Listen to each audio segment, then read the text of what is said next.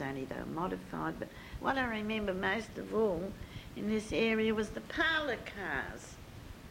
Can you describe them to us? Well, I think they were all brown in colour. It was just like a larger type of car. The driver sat in the front seat, and I think about 3 people could sit next to him, and there'd be about 4 rows of seats. Each row of seat had a door, of course, and they used to pull up, and most people didn't like sitting in the middle because, you know, it was hard to get out, but they ran from Perth to Fremantle. I understand that there was a trolley bus depot or terminal at the fire station. Oh, yes, that's right. What was that like? I'm just trying to recall. I think it was just an open area. I can't remember, actually. I can see the trolley buses, about half a dozen, 6 of them parked there, but I didn't use the trolley buses. I used the Pioneer bus service because that came down North Street.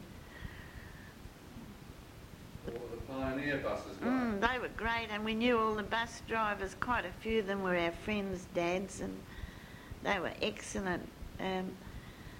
One used to go down North Street, and they used to go down Grant Street as well. And I remember they brought in it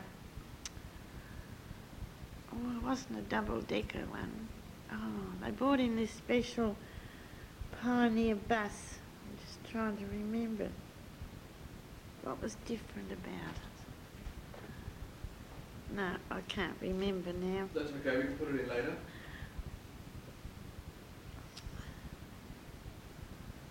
Do you remember the fire station? Yeah, the one on the highway? Yep. Yeah. Can you describe that to us? Well, it's still the same building there now, I think. Yeah? So what were the trucks like? Oh, yes, the big fire engine. Children were always fascinated by fire engines. I think they had 2 there, I'm not sure. But I can remember them, and I can recall when I was at Claremont School, one coming down the highway ringing the bell, and how exciting it was. And they said, oh, that's from our fire station, because if you lived in Cottesloe, everything's yours. And if you've lived in Cottesloe for the number of years I did, you still have got this, you know, that's my hometown. You can relate to so much.